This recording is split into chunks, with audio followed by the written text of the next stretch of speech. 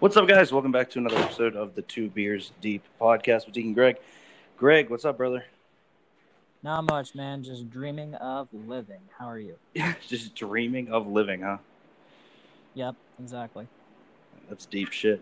I'm Thank good. you. A lot of sports news coming out, so I'm geeked to actually get to talk about some other stuff this week. But I really can't complain. Had a solid weekend. Got to watch Luka Doncic prove himself to be the greatest basketball player of all time, and we're here. It's amazing how stuff changes. Last week it was Dame, now this week it's Luka. I mean, playoff basketball's great. Let's just leave it at that. Fast-paced sport, my friend. Damn right.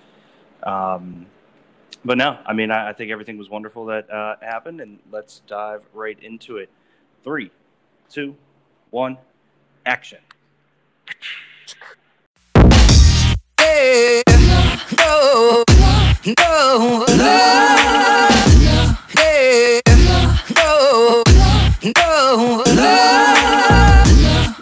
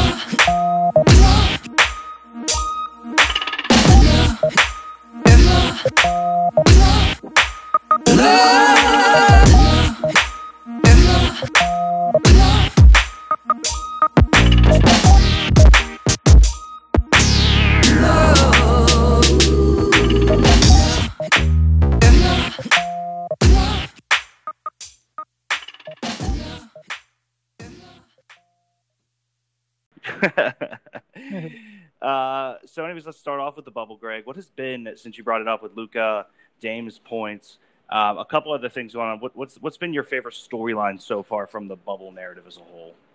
I mean, personally, it had to have been the drive to get to the 8th seed in the West, because it was nice actually seeing all of these teams in contention at the very last minute to try to get to that 8th seed. I think that the NBA as a whole needs to come up with a scenario that's kind of similar to this moving forward, to kind of add more drama to it and get more teams involved. So maybe that way we don't necessarily have anything that occurs where we can have more tanking, we can have more chances come in. I personally love the idea of having it within 4 games to complete for a playoff. I think that would be pretty cool and entertaining. Aside from that, just like the actual playoff rounds as a whole, man, it is crazy seeing just how many franchise caliber players are doing what franchise caliber players are doing. We see guys like Donovan Mitchell putting up 50 points a game in his series with the Nuggets and pulling ahead 3-1 recently. We see Luka absolutely dominating in a game against probably the deepest team in the NBA right now in the Clippers and forcing it to 2 games apiece in that series. And then we see Dame doing Dame things, but then even though he's up against the number 1 seed, the Lakers, his play is absolutely exceeding expectations right now. And it's great to see that we have so many guys that could drop 40 on you at any given night and can make an argument for the best player in the world right at this point. And it's kind of one of those things where you got to look at it as a whole, that the NBA is in a great spot when it comes to talent, just regardless.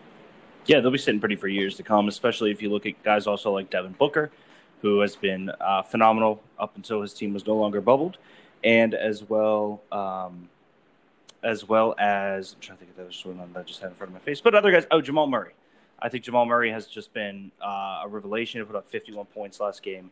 And certain, guys like that, Bam Adebayo, obviously is continuing to prove greatness. But it's been an experiment. I've loved it so far. But we can dive first into the conversation, which is, if you're the Atlanta Hawks, are you regretting trading Luka Doncic right now?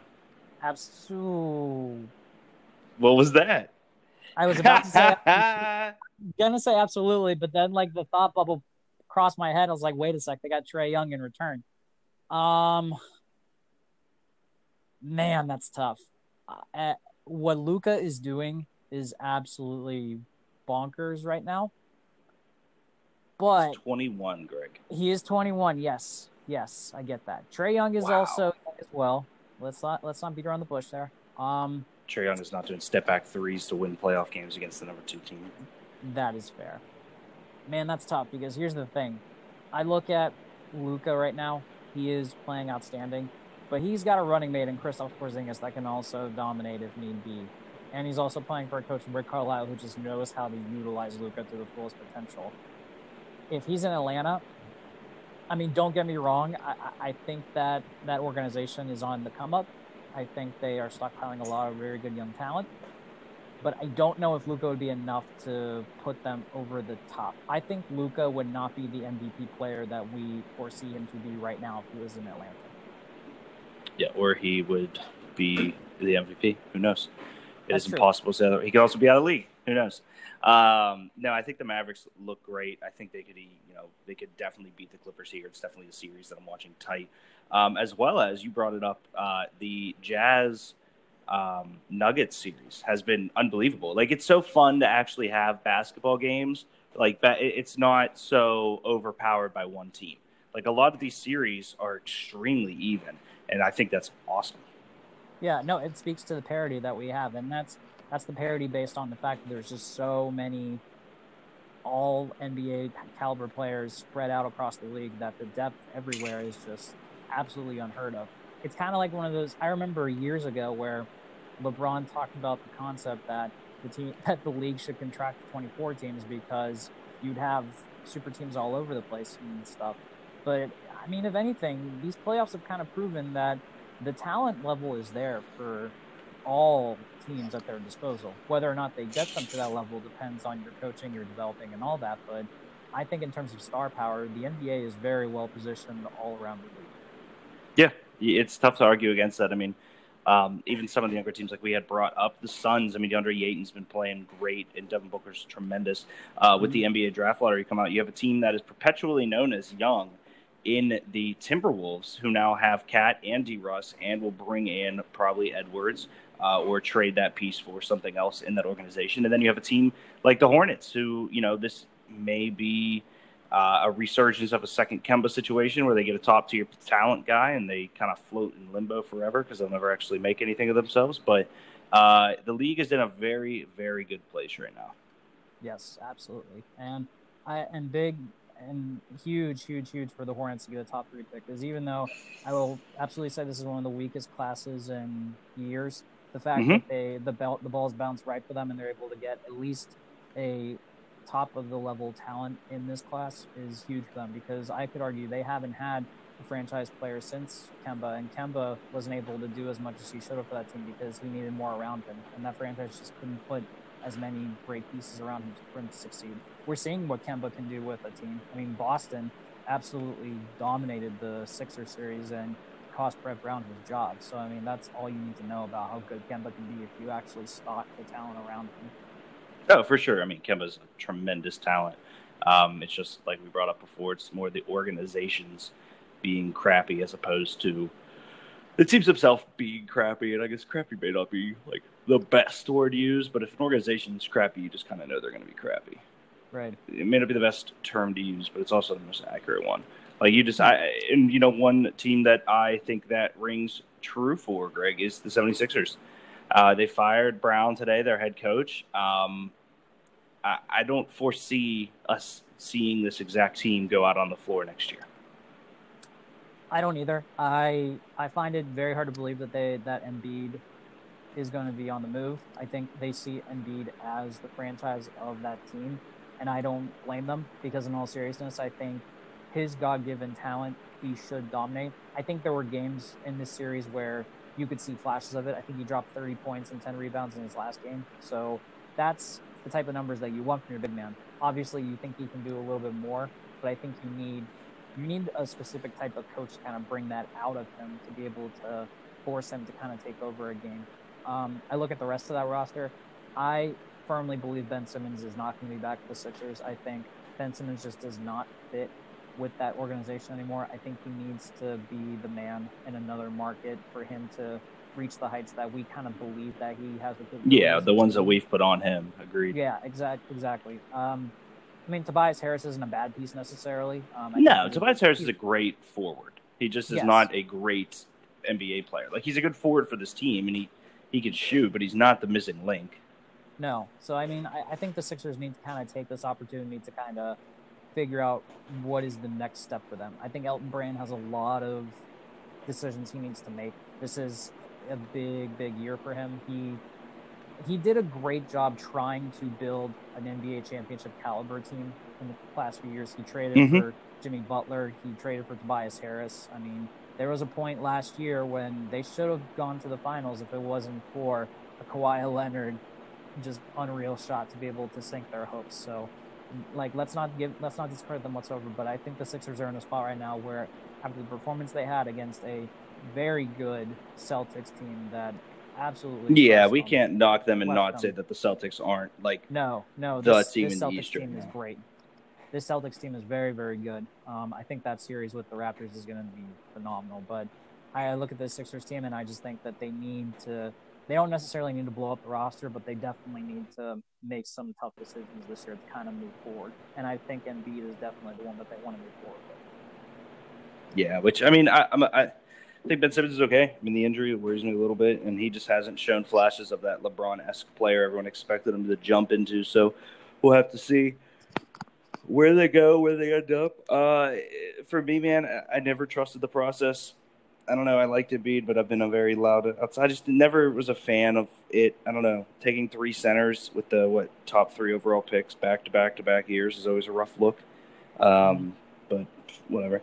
The games we got going on today, man. So the Bucks beat the Magic. Milwaukee leads the series 3-1. That's 3 straight wins for Milwaukee. So we can tell Josh to calm down. Yep, like I told him to last week as well. Like we tell him to every week. Tonight, though, the two more important games, I would say. The Lakers play the Trailblazers. They lead the series 2-1. And the Heat look to sweep the Pacers 3-0. I favor the Heat in that one, man. I agree. Jimmy Butler and Bam Adebayo are playing out of this world, especially Jimmy Butler. Jimmy Butler looks like he has a rocket ship attached to him, and he's just burning all ends right now.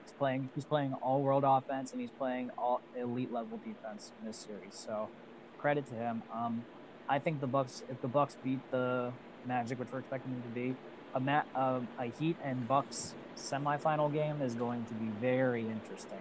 I mean, the Eastern Conference semis, which they are projected to be, I think both could easily go 7 just because of how well balanced each team is going to be against the other. So that's going to be for sure. Yeah. It's like we talked about with the Clippers-Lakers situation where it's almost 100% about the matchup, not so much the teams, because there's a reason that the Trailblazers were finding success against the Lakers and the Magic one. You know what I mean? There's a reason the Mavericks are doing well against the Clippers, and it's a lot of teams matching up well with teams that may be better than them, but the matchup's key. Yeah. So looking at this Lakers and Blazers series, Lakers took the last 2 games, obviously. I mean, I wasn't able to actually watch the games live. So just from kind of your vantage point, are you looking at the Blazers as kind of they're starting to tire out?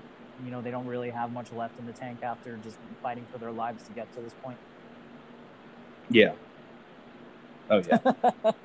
It's just that simple. I was expecting a little more detailed response, but okay. What were you expecting? I don't know. I was expecting like something kind of more analytic based or whatever, because I said I hadn't been watching it. Yeah, I mean, damn, Greg, you know analytics aren't my big thing. I'm straight to the point. I don't know. Oh, hold on. Try me again. Ask again. Hold on. Here we go. All right. So, Deep, based on the last two games where the Lakers were able to beat the Blazers, is it a situation now where you look at this Blazers team, are they essentially starting to tire out from fighting for their lives to get to this point, and they just have nothing left in the tank? Yeah. Damn it! I did it again. No, no, man. The Blazers. I mean, if you think about it, the last 8 games going into the actual playoffs themselves were all basically elimination games, and you have to take that into account. And Dame was playing at an all-time high level, and everyone knows he can. But that team's still young, and that team is still, not very well experienced in the playoffs when it comes down to it. I mean, obviously the last 2 years they've been successful, but to make basically they already played a best of 7 series and they won 7 games. You know what I mean? Like, it's tough for me to say they're not tired or exhausted. So I think that that's factoring a lot in, and the fact that the Lakers had a nice break and are able to kind of ease themselves back into it, I think is huge. Mm-hmm. Yeah, we bashed the Bucks and the Lakers when they lost their first games, and we thought, oh, I guess the strategy for resting your guys and getting minutes for your role players might not have been the best idea. But now we're seeing that obvious reasoning for it coming to fruition, where LeBron is taking over, Anthony Davis is kind of waking up, and Giannis finally is rallying his troops around to get up to the game. So I guess the logic is now starting to come to fruition with that, where these guys didn't have to do as much to start, and now they're putting all their energy into this moving forward. Yeah, I agree with that, man. The other game there, which I know we won't talk about him because I didn't see the Bucks Magic, but they beat them in pretty dominating fashion, so I'm not worried about that. Last night, we saw Paul George basically shit the bed. I mean, the dude was just tremendous when it came into it. So, do you have big issues for the Clippers right now, especially with how high the world is riding on Luka Doncic? Not necessarily. And the reason I say that is because you could definitely argue that they should have lost game 1 because of Kristaps. They definitely lost game 2. I think they woke up in game 3 and showed the type of team that they are to be able to come out and firing on all cylinders. I think game 4 was just, I don't want to say it was luck, because Luka is definitely an all caliber player to be able to pull off something like that. But I think when you're in overtime, I mean, anything can happen at that point. Like, all bets are off. It's whoever gets the ball last, and if you put it in the hands of someone who just knows what they're doing, I mean, Godspeed right there. I don't have too many concerns, because I think after the first 2 games, honestly, the Clippers dominated game 3, in my opinion, and last night I think it was very even based. And I think the Clippers kind of looked at last night and thought, okay, we need to wake up, because there's a very good chance that this team's not going to give us any room to work, because they have 2 very capable scorers when they are on right there. I still say the Clippers win this. I think it'll be probably in 6, just because I think that Doc Rivers will have his troops ready to go for game 5. Cool with that. Let's transition over to the NFL. So they had pretty big fuck-ups. They had 77 tests sent out that were false positives to players. It caused practice to shut down. Big names like Josh Allen were on the list. They were unable to practice and then had to go back in. Man, it's good to know that they were incorrect and that they are retesting and all those types of things. But that does not give me the most peace of mind when it comes to how well the NFL will operate this year, Greg.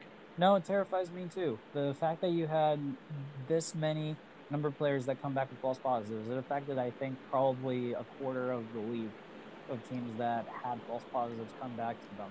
The fact that you don't have your testing down pat when we're, 3 weeks away from the season starting? I mean, that's pretty scary to think about, when you had all this time to make sure that you had your protocols and your procedures ready to go, to be able to give your players the opportunity to compete at a high level without having to worry about situations like this, and you're screwing up like this. Now, granted, these guys didn't come back with COVID, so I mean, we can be thankful for that. But at the same time, that your infrastructure is not doing your capabilities from what you originally planned for it to happen, that's not a good look for the NFL. And this is something that is going to be a huge issue. I mean, honestly, in all seriousness, I'm not sure if we're going to get through an entire season. I fully believe that there's a very good chance that we could see a fucked up happen to the point where season So, gets canceled halfway through. yeah, I think that I had a conversation with a Sec League Godfather, a Six Pen, yesterday about it, and we were talking about, my reasoning was, obviously, what are you going to do when a team has to miss a week, and how do you make that game up if the bye weeks don't match up and all those things? And his point was, well, there is a huge NFL offseason that you could move everything back and still start next year with the appropriate amount of time. I was like, that's a really good point, actually. And then another person said, what if they played a game and then everyone just went home for 2 weeks and they all came back and played their game and everybody went home and quarantined for 2 weeks? And then we just, I was like, I guess that would work in theory. But they could easily move the season back an extra month or two and get those games made up. It would just take a little more logistics. But that at least that thought process gave me more peace of mind about the topic. Yeah, but based on how their infrastructure has already kind of failed at this point, I mean, I don't trust the NFL being able to pull off something like this right now. Well, what do you mean infrastructure failed just from the testing? Yeah, I think they had everything. They had so much time to make sure that they got everything ready to go, to make sure that they had the testing down pat, to be able to get back timely results, and to be able to get back accurate results. And yet you come back with something like this where it affects almost a quarter of the league. You have guys sitting out where it turns out they actually weren't possible. I mean, that's a failure of the entire part. Oh, you're getting pretty soft, Greg. I think you're moving far away from your phone signal or something. Let's see if you can. Oh, sorry. Well, okay. the fact that you had all this, time to be able to get your infrastructure now got to the point where you basically get tested, and you're able to then turn around and get the hospital, really funnel half the time in the week. Started this week, and players ready to go. There's some failure here. That makes me not trust. Gotcha. Yeah, I can see that, and you could foresee, obviously, issues that are going to arise just based off the simple mistakes they made and the time they've had to capitalize on those mistakes, and they obviously are the NFL, and they don't care about anyone else but themselves. So some big names we can talk about. Earl Thomas is a free agent. He was released by the Baltimore Ravens after punching fellow safety, I believe it was Clark, in the face. Man, to go from the Earl Thomas in Seattle to the middle finger to the Ravens to come get me from Dallas in the beginning of that to this, he's not the same Earl Thomas in my brain anymore, man. Yeah, I really don't. I can't wrap my brain around what exactly happened to him. Like, I looked at the Earl Thomas from Seattle as one of the best safeties I've ever seen. And I looked at him as, you never really heard anything from this guy about necessarily off-field stuff or anything that would kind of raise him up to the person that he is. And all of a sudden, we keep seeing Baltimore. I mean, he already had a domestic violence situation, but now a situation where he caused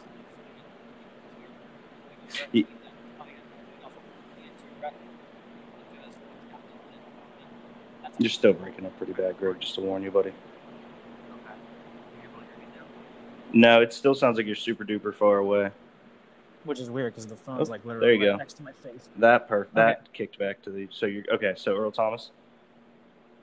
All right. So, no, I don't recognize this guy anymore. It's crazy to think that coming from Seattle, where I looked at him as probably the best free safety in the NFL, where you never heard anything about the type of personality that he was, and all of a sudden he has a situation that occurred, and then now he's causing a fight. This is a really bad look. I mean, it kind of makes you think, like, it makes you kind of respect the hero back and maintain personality that they had. We had no idea. Yeah, no idea on what could happen and how well it was controlled, and a lot of people gave that same kind of credit to Tomlin for the Antonio Brown situation, because a lot of people didn't know how bad it was, and then it gets bad in those. But Earl Thomas, a lot of teams are looking at him, but no one's in a rush to sign him just because of the way the NFL is breaking out right now. I know that the Dallas Cowboys have been a big team trying to go after Earl, but they'll wait and sit and see. A lot of things could happen with Earl Thomas. I know he will be playing football this season. Other big names that are being in the wings kind of right now, Des Bryant had a tryout and left Baltimore without a contract. They also are waiting for Antonio Brown's 8-game suspension. What is the likelihood that Baltimore actually signs one of these two receivers? I'd be surprised because they've invested so much into drafting wide receivers the last couple of years to give Lamar Jackson the weapons that he needs. There's a lot of young talent on that team that I feel like, you could argue maybe adding a veteran piece would be a benefit for them. But, adding something like Antonio Brown, who's just had a history of situations that over the last few years, I feel like that headache is not his reputation, especially after the Earl Thomas injury. Dez is interesting. I think in the last few years we have heard a lot from him. I think one of the big things that happened in Dallas, especially, was they monitored him all the time after his first incident, so he was kind of quiet moving forward.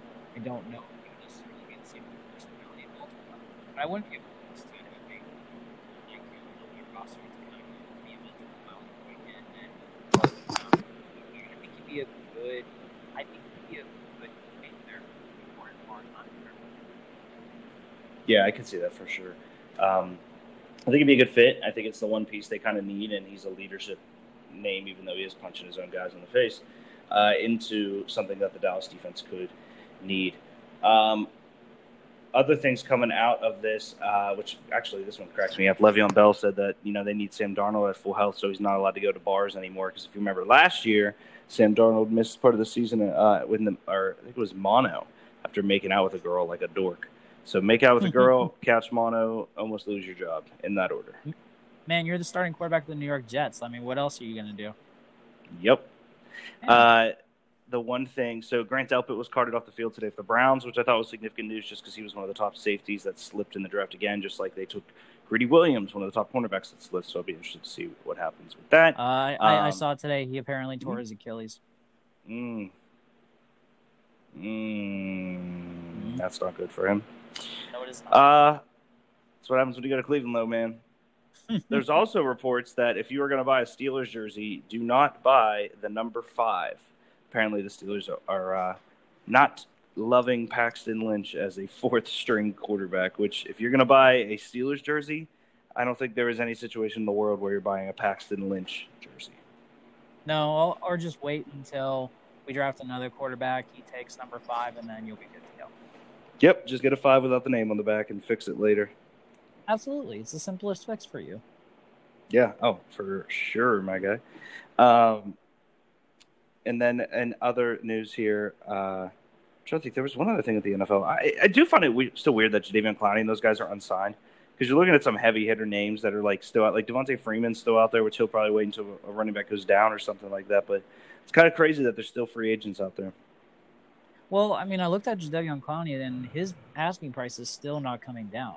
The dude is asking for a yearly salary to be in line with essentially the top 5 pass rushers in the NFL right now. And I'm sorry, but Jadeveon Clowney is just not worth it. I understand.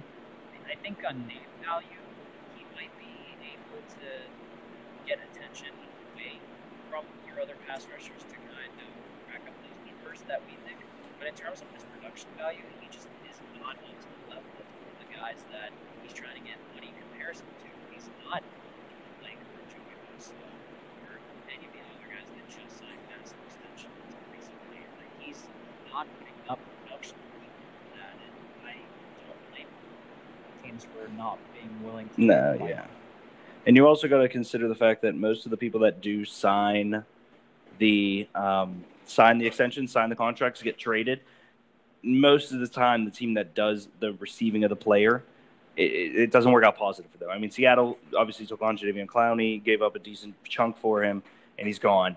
So anybody that's going to walk, like Jadeveon Clowney walks in your door and you sign him, that's almost always going to hurt you worse than if you draft a guy and sign him like Bosa. So I do think that leaving the Texan system, obviously to a place that didn't have a long-term deal in place, was a bad decision for his future. But if Seattle would have won a title last year, it's a whole new day then. Yeah, I'm very surprised that when he traded to Seattle, he didn't agree to force them to a sign and trade before he agreed to the trade. I find that interesting. I would have thought for sure that that'd be something that him and his agent would have pushed for before the deal was officially done. That, or at least something that says, either we get a deal or not, or I don't know. I find it weird because he hasn't made any kind of stink after the fact. Like, he hasn't come out and said, well, they said they were going to sign me and they didn't, or blah, blah, blah, blah, blah, blah. Like, they legitimately, it seems like he has no ill will towards Seattle. So it seems like they all agreed, hey, we're just going to bring you in for this 1 year and then you can go to a max deal. So I thought that was kind of interesting because I was thinking about it and I was like, obviously Seattle didn't want to offer him what he wanted. But they had a nice offer. So I wonder if there was any talks about it beforehand, which you would assume there'd have to be. Yeah, you would hope so. I mean, it's intriguing because it's not like that Seattle has that all elite level pass rusher anymore. I mean, they traded Frank Clark to be able to bring in Jadeveon Clowney in the first place. I mean, looking at the rest of that team, I can't really tell you who'd be the predominant pass rusher moving forward. No clue, actually. So also, I don't know. I'm going to talk to Josh tonight about maybe moving it to next Thursday because I didn't realize we still have a lot of time until the season. But our draft is supposed to be for the Thoughts of the Bench League this Thursday, Greg.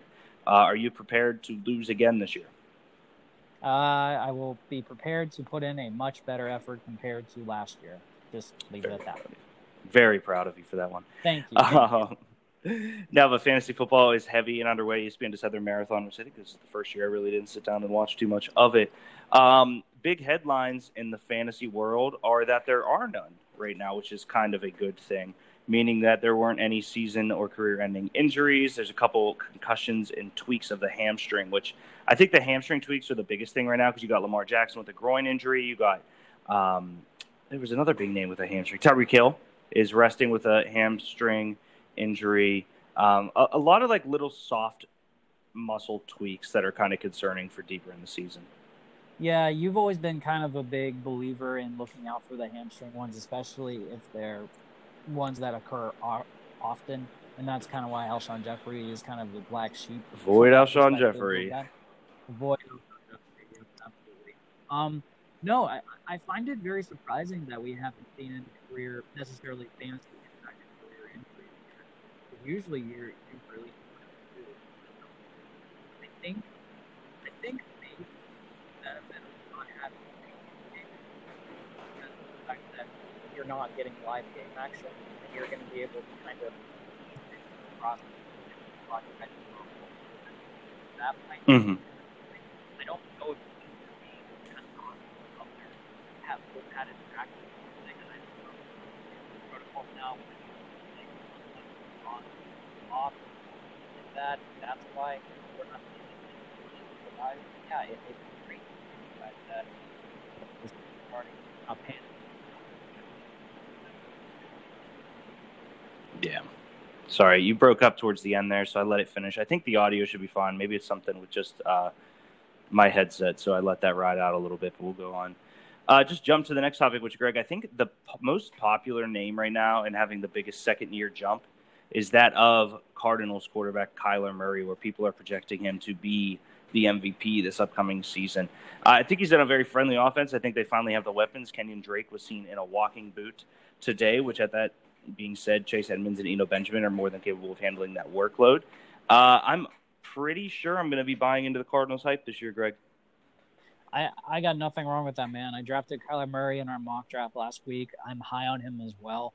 I look at how well he performed in that offense last year when, in all seriousness, there was a lot of doubt for him coming into the season last year because of the fact that you're going for a coach that has never coached the NFL before. It was a very surprise hire when it occurred, by the way, but the numbers that Kyler Murray put up, especially in the second half of the season, were very eye-popping for the latter part of it. Oh yeah, they made you pay attention. Yeah, they made him pay attention. The offense is absolutely geared towards Kyler Murray's strength. You cannot knock the fact anymore that he is so undersized just because of the fact that he produced the numbers that he did, or the fact that he's such a smaller quarterback. So I completely understand the hype train. I mean, the big issue moving forward, obviously, still that O-line is not the greatest in the world. So he is a target on. Hopefully, he is not. But the fact that his offense is right out, all downhill, is going to move forward, and I can get probably easily going to toss it out. So, but again, I think 4,000 max now. I mean, well, you should easily about it.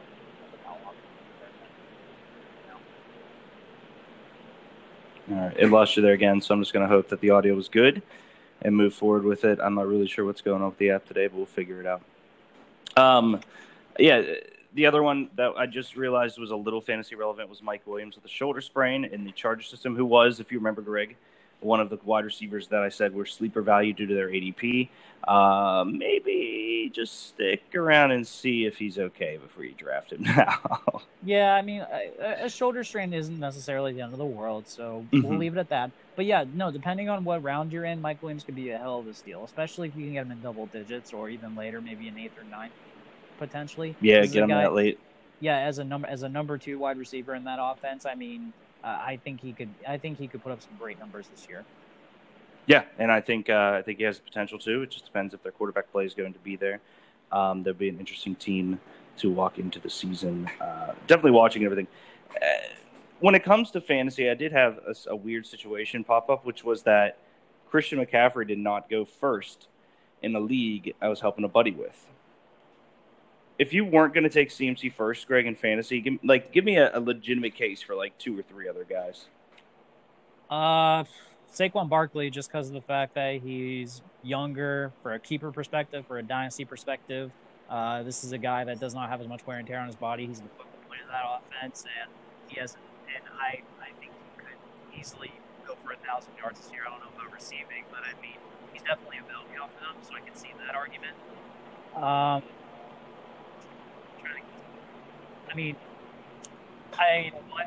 So like after Saquon, it would probably be a time Mara and in my opinion, put up a ridiculous, very good numbers last year. He was actually healthy, so I think the guys are contract year, how the running back.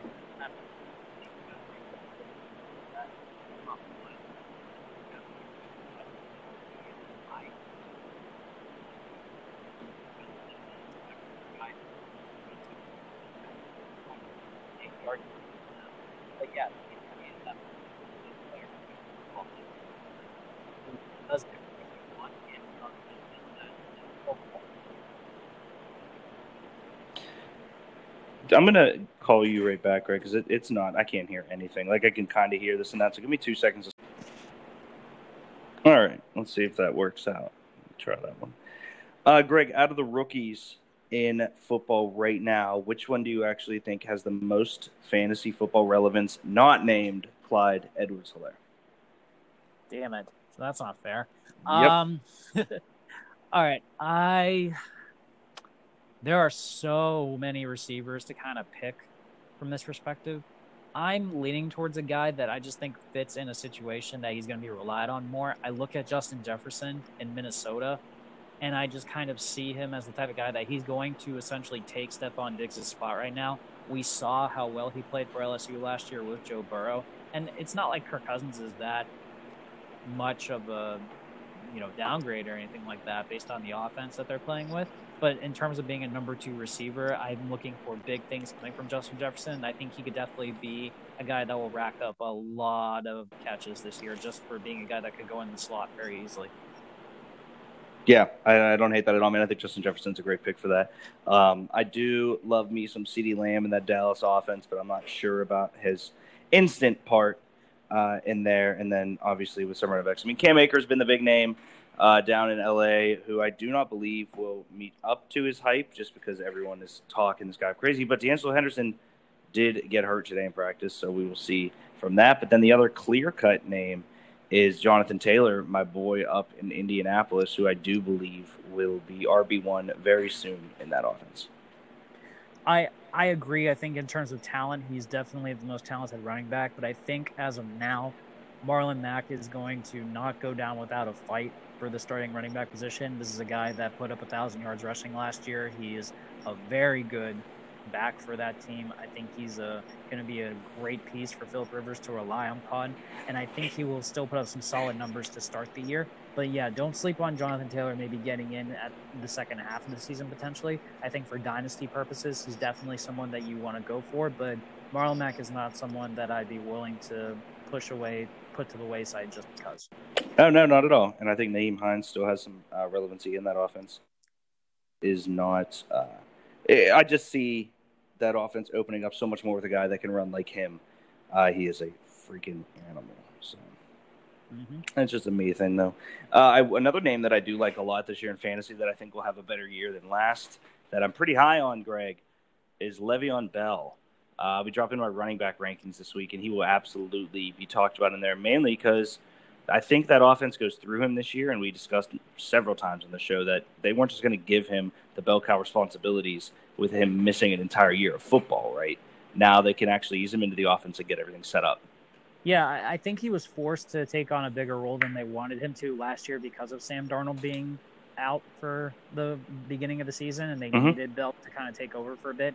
He obviously didn't because, again, I don't think he was necessarily in football shape, just from the perspective of you're away from the game for so long. You kind of need your body to get acclimated more. You need to kind of remember how to run, how to cut, how to read defenses to be able to do what he does best.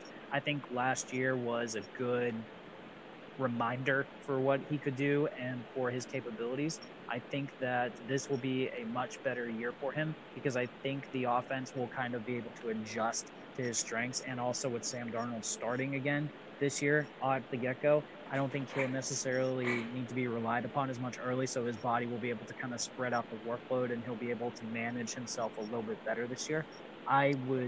If I could get Le'Veon Bell in the second round, I think that'd be amazing for myself, and I would have no problems with him being my RB1. Yeah, I'm looking at it because on my draft that is this weekend, and not the TFTV one that we don't obviously have everything set in, I have the last pick in the first and the first pick in the second, and I'm already walking in with Juju and Nick Chubb. So depending on the receivers that fall, I most likely will get a receiver and a running back there. It just depends how the board falls. I'm going into it very relaxed, but Le'Veon Bell is definitely a name I would love to have, especially to pair him with guys that I know are already successful in the NFL. But I think that offense is going to go through him, and I think he's going to have a good year. Yeah, and I'm a big fan of your other two guys that you got. I think Nick Chubb's going to have a great year this year based on Kevin Stefanski's scheme, and I think Juju will have a much better year this year because of the fact that he's coming in healthy and he actually has Ben Roethlisberger filling him the ball, so he'll be looked at a lot more this year.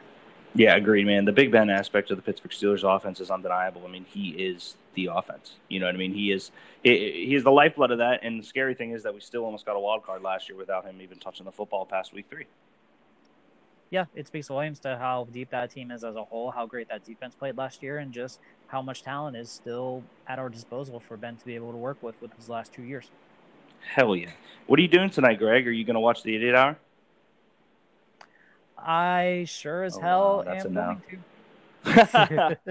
All right. Well, let's lock it up here. Thursday, we have just an hour-long show for the people that are watching on Twitch because we have the TFTB draft that night, barring change. Because I'm going to talk to Josh tonight because if we can, for some reason I thought the season started sooner than it is, but the fact that we still have, I think, 3 weeks until it, we may relax a little bit, or maybe we'll just do it because I already told everyone that was the date. Other than that, make sure you. Oh, go ahead, Greg. No, I was gonna say. I mean, I got nothing wrong with you kind of pushing it because you never know what can happen in 3 weeks in training camp. So we'll see. No, so maybe we'll just do it to screw you over. Yeah, just be a dick. Yeah.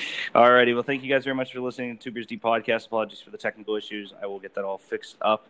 But we will see you guys Thursday from 6 to 8 on the Twitch channel. Say bye.